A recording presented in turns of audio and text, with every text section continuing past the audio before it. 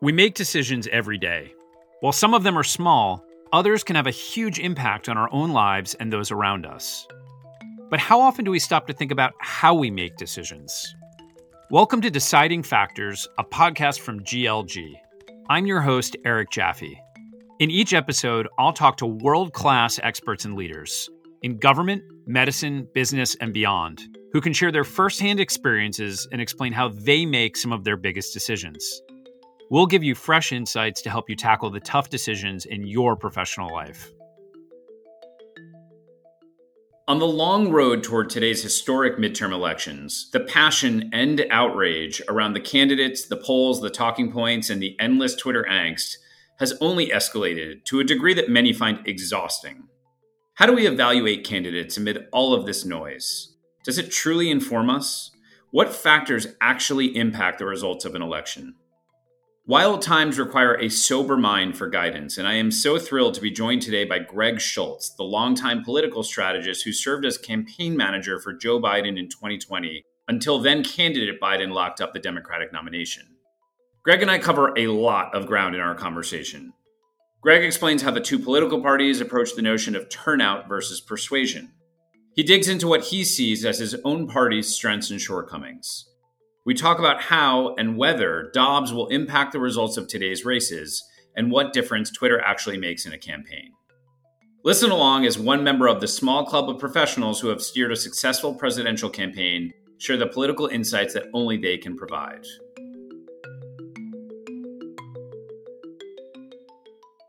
Greg Schultz, welcome to Deciding Factors. Thanks, Eric. It's great to be here. Greg, you got what you set out to do. You got President Biden into the White House as president. What are you up to now professionally? Yeah, well, I see my 4-year-old. That is nice. I took tennis lessons for the first time. I find out you can work. You don't have to work on Saturdays and Sundays, it turns out.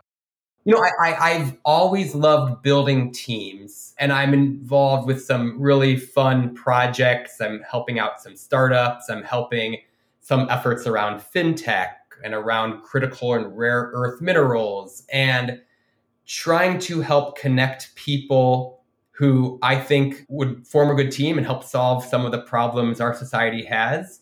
I've done government and campaigns for 20 plus years, and I'm enjoying taking, I think, some of those skills and approaches and some of the relationships and trying to build some people up and some organizations and some companies up and see if we can't move the ball forward on some things that I care about.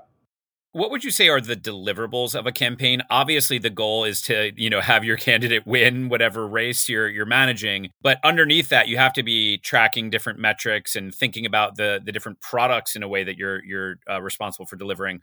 How would you describe those? Yeah, so I think part of this comes in is what do you think your path is? And as you said, the ultimate metric is, did you win or lose? However, people's versions of how to get that path vary greatly. So first, I want to start with just like campaign strategy, at least how we approached it in the Biden world is, I think strategy comes from two places, and it comes from data, available data, and it comes from assumptions. And these assumptions are really important in politics because maybe on the private sector side, you have commercial level data that is more insightful. You've got credit card purchases, et cetera. And maybe you have a better understanding of where the market actually is. When you're running a campaign like a president, you kind of have to make some assumptions of what you think the country writ large and what the party is looking for, in particular in a primary. You can do qualitative and quantitative data, but what the electorate is going to be looking for a year from now on election day is unknown. And you clearly can see a lot of variables coming up to kind of change that. And so, for example, I'll take the Biden primary. We knew that Biden's path was with the diverse parts of the Democratic Party. And that meant we created our structure and we created our metrics of success to make sure that we were keeping the strength of the African American vote. We are keeping the strength within the Latino vote, within the Asian American vote. Now, that path and those metrics may have been very different from a Secretary Pete or Bernie Sanders or the 1,800 other people who are also running for president that year. We also had the assumption that the country in the general election was looking for someone who was offering stability, offering expertise and know-how on how to navigate a system. And so we built a campaign and metrics that reflected those assumptions and those data. And we didn't deviate course unless something made us change those assumptions or question the data we were using. And so that same Democratic primary, in particular, just given that so many candidates, people had very different paths of metrics of what success looked like for them. And for us, where was our support in the African American community? And after Iowa, after New Hampshire, those numbers weren't changing. And that was a really good thing for us. And so again, that metric and those metrics are very candidate and time dependent. On that front, so there's sort of two, I think, different schools of thought when it comes to campaign strategy, or at least there have been historically. And it strikes me that one is to rally your base and to try to kind of motivate turnout and get excitement. And then the other one would be to try to motivate independents to come out and vote. And I think that those strategies are, if not mutually exclusive, the Venn diagrams don't overlap that much. Is that an accurate description of how things work today? No, I think that is a very fair way to look at it. And I'll be honest, I think the Democratic Party as a whole has gotten this almost completely wrong. And it has resulted in decades of very, very tough general elections in a lot of our presidential and federal races. I think the Democratic Party elite, and I use that word carefully, but the Democratic Party elite really believes that we are a turnout party.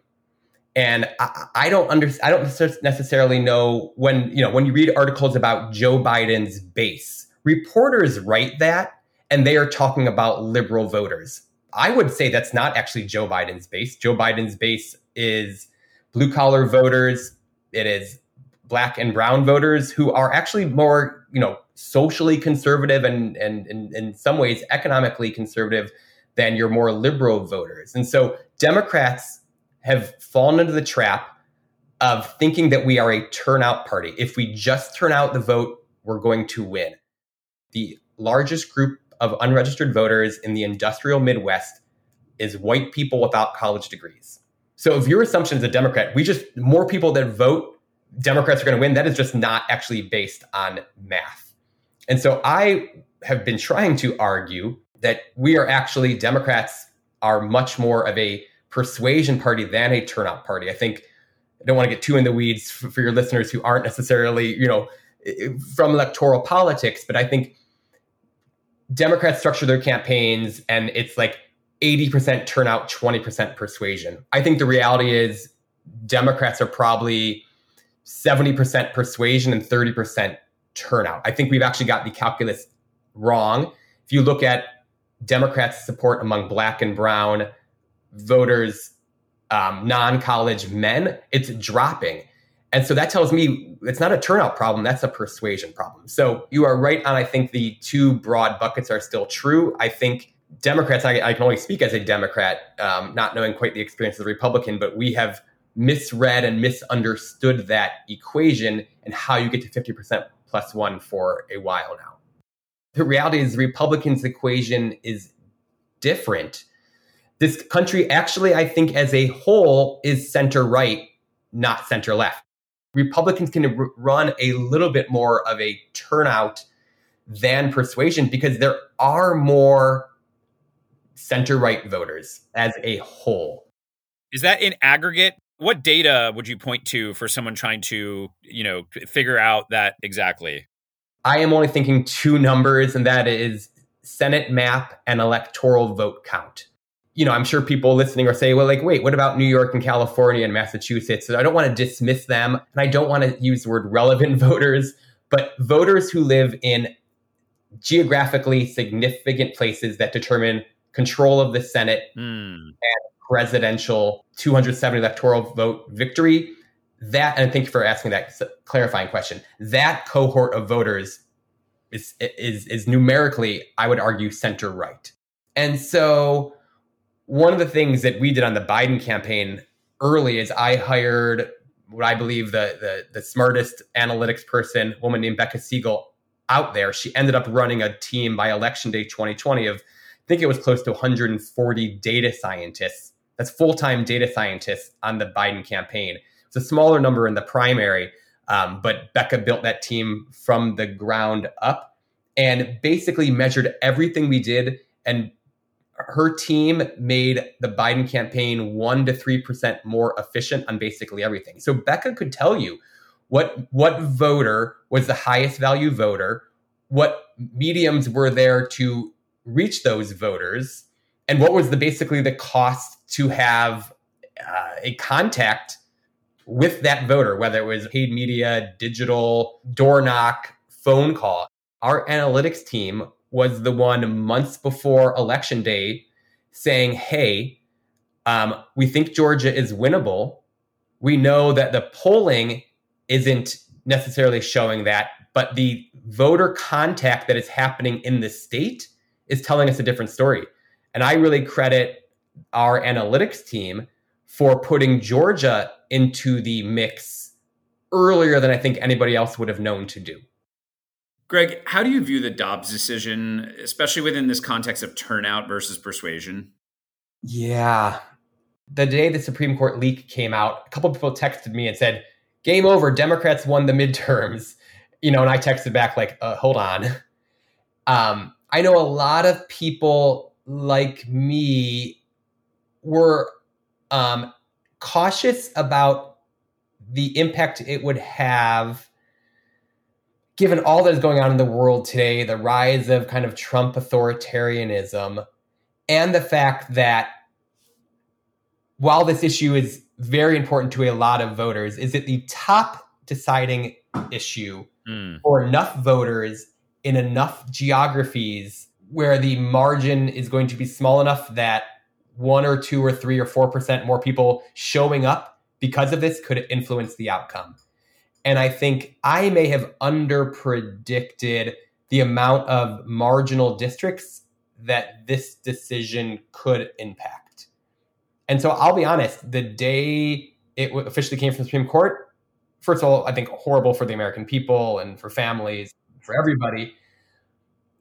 But I was not sure if there would be an immediate political upside. And I don't mean to say upside, but political advantage for the Democrats. I may have undercalculated the potential impact. And I've talked to some other people who I think are pretty sober thinkers and data-focused people who also, I think, under-assumed the impact it could have. That was Kansas. I think that Kansas vote was really interesting. The special election in New York, where the Democrat won in a non-urban district talking about abortion. I think those were two bellwethers that say, hey, this may be more impactful than a lot of us assumed. We will see. But as I mentioned earlier, a couple percentage points can pick you up a lot of House and Senate seats.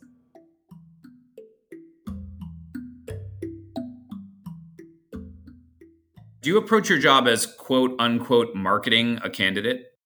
It's interesting you use that term marketing because we almost never use that word in a campaign because you're selling a candidate. The candidate is selling his or her vision.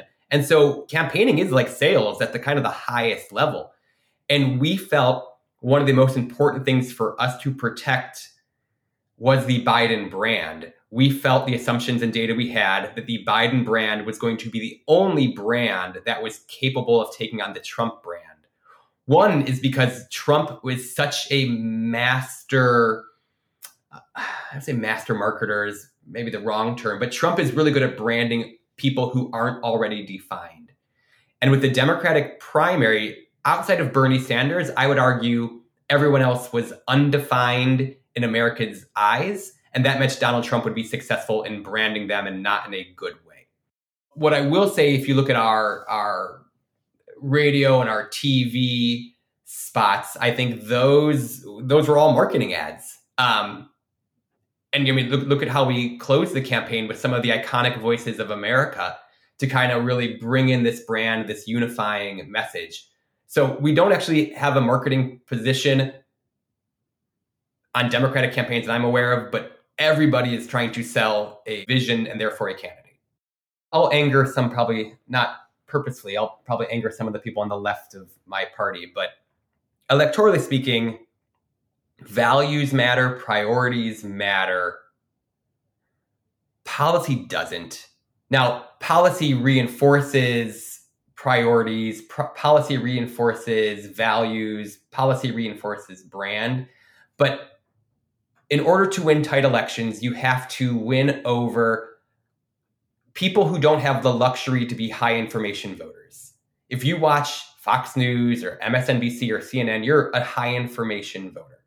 You are not the swing voter, which decides often control of the Senate and the presidency. Those voters are taking care of sick kids, sick parents. They're working multiple jobs. They are the ones who truly are making decisions about filling up the gas tank or making a prescription drug purchase. Those voters don't have, again, the luxury of time to dig that deep into policy. I think Democrats over-explain. I think Biden passed some major legislation this year. I would be, I guess, pleasantly surprised if a plurality of voters knew what was in any of it. And that's okay. They just have to know we're getting something done and it's in their benefit. So I always worry. I remember various campaigns in the primary highlighted there were like 130 policy proposals. And that's great for like a subsection of the coastal elite of the party, which is one of the reasons this Democratic Party has a troubling future, potentially troubling future. That's fine for those voters. But we spend too much time trying to explain good policy and not enough time acknowledging to voters we understand their frustrations and challenges and we're doing something about it.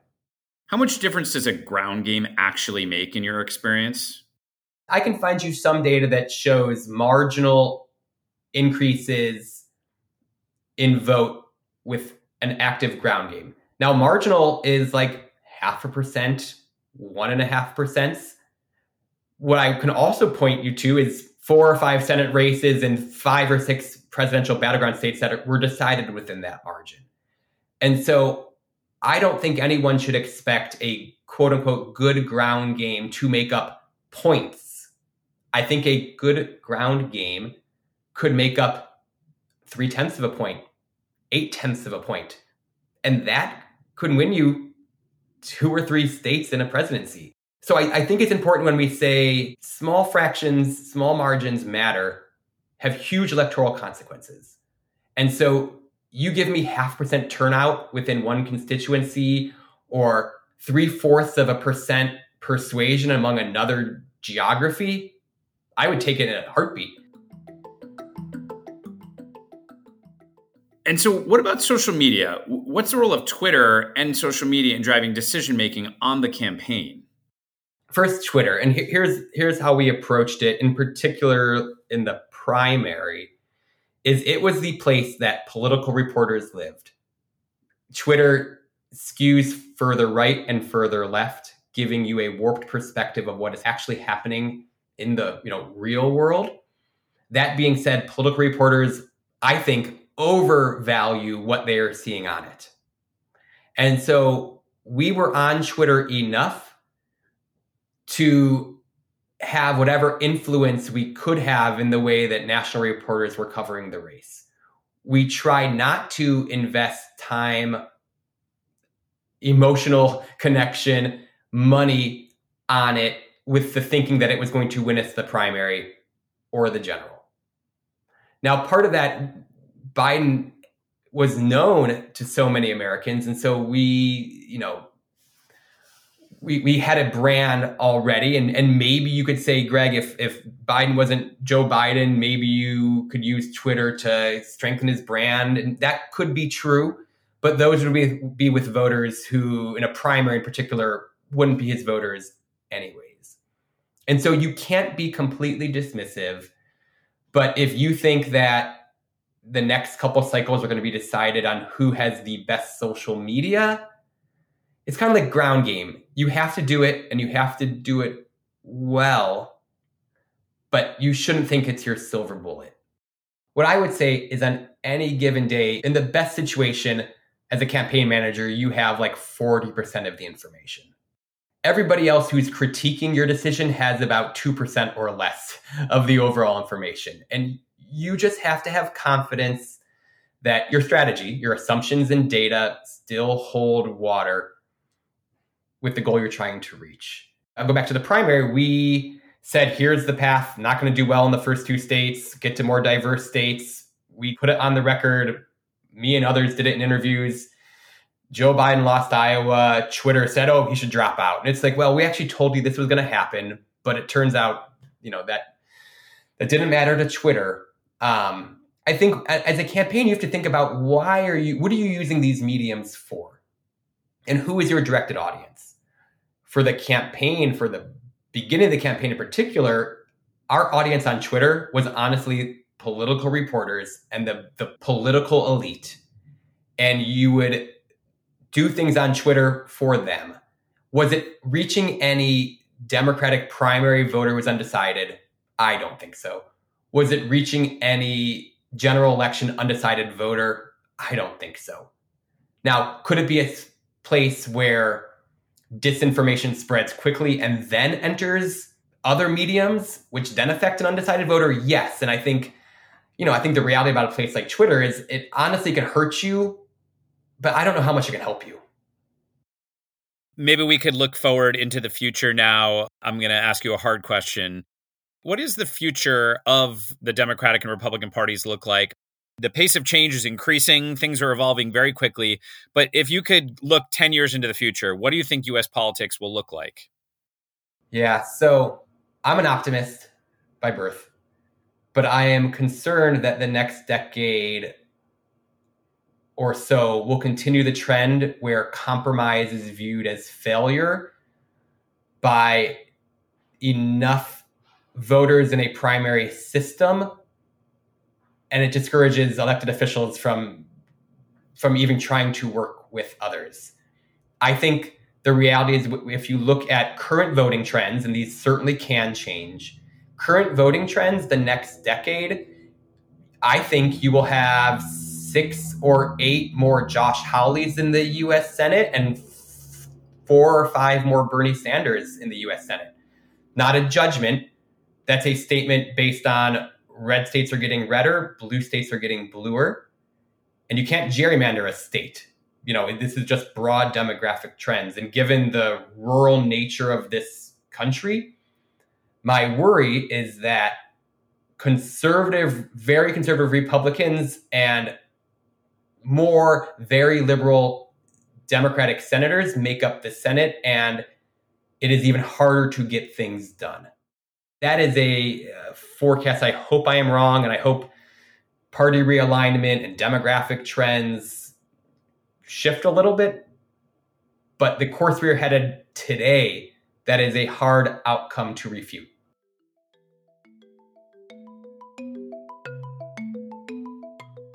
Well, Greg Schultz, thank you so much for being on Deciding Factors today. I could probably speak to you for 10 hours about your experience on campaigns. We really appreciate you coming on. No, I appreciate the opportunity. I hope you have a good rest of the day.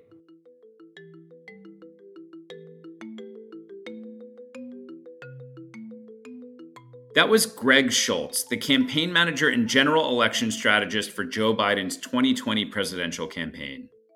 I was most struck by Schultz's view that conventional wisdom among Democratic political strategists, that turnout and not persuasion matters most, fundamentally misreads the math, especially in swing states. If Greg is right, it would seem that the Democratic Party ought to reconsider its approach.